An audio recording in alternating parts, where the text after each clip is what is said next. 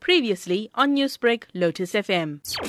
Humane Society International has a disaster relief team, and this is a team that specializes in offering assistance to animals and people and community in the wake of natural disasters. So they have deployed a team. We've got some disaster relief specialists, including veterinarians that are on Abaka Island at the moment, and have been there for a couple of days now, just trying to lend assistance where they can. What sort of relief efforts does the Humane Society International plan on providing to the affected animals? Primarily, the focus is to search and rescue animals because, a lot of people aren't able to evacuate and take the animals with them, and so they get left behind.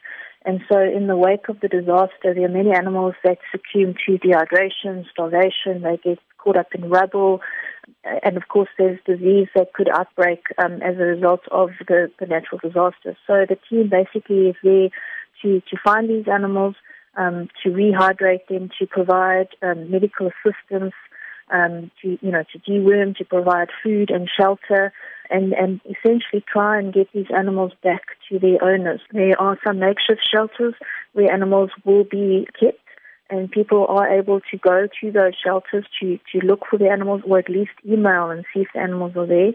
And it basically serves as a search and rescue operation, just to try and assist all kinds of animals, not just domestic animals as we would think of our pets, and cats and dogs, but also farm animals and even some wildlife.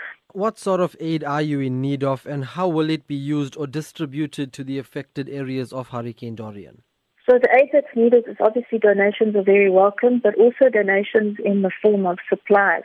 So pet food, crates, pet carriers that can go in, medical supplies, any kind of bedding.